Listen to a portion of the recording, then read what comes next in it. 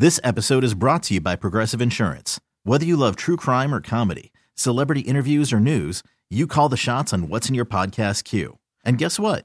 Now you can call them on your auto insurance too with the Name Your Price tool from Progressive. It works just the way it sounds. You tell Progressive how much you want to pay for car insurance, and they'll show you coverage options that fit your budget. Get your quote today at Progressive.com to join the over 28 million drivers who trust Progressive. Progressive Casualty Insurance Company and Affiliates. Price and coverage match limited by state law. Let's go to Keith in Vegas. What's going on, Keith? Hey, buddy. Have you guys looked up the odds of where Belichick lands? I have not. Have you looked up the odds? That's my thunder. All right, so what is it? The source is DraftKings. The number one is kind of chalky, and I've got like 7 of them. Let's hear it. You don't want to guess. All right. Well, Adam Schefter's been talking about the Falcons for a while, but I'm going to say that the Commanders are number 1. Okay, they're number 3. Okay. 6-1. Chargers. Number 1, he's going west. Chargers is correct. Okay, number 2, Falcons. You are correct. All right, 3 Commanders. And yeah, I'll just throw these in because you guys love this stuff.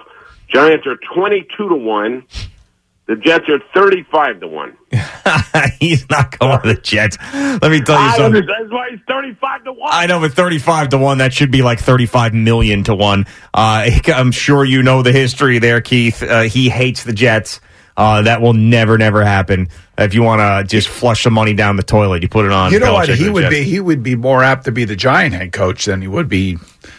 I think the Jets or anybody but L.A. or Washington, especially if Chicago is going to keep their coach. Yeah. Man, the Falcon thing though, that Schefter's putting that out there in the way that he is interesting. Like, he would not be dropping little crumbs like that if he didn't have something. So Arthur Blank, Bill Belichick, Atlanta, doesn't seem right, does it? Hey, Rob Bradford here. I have set out on a mission with my good friends at FanDuel to prove what I have known for some time. Baseball isn't boring.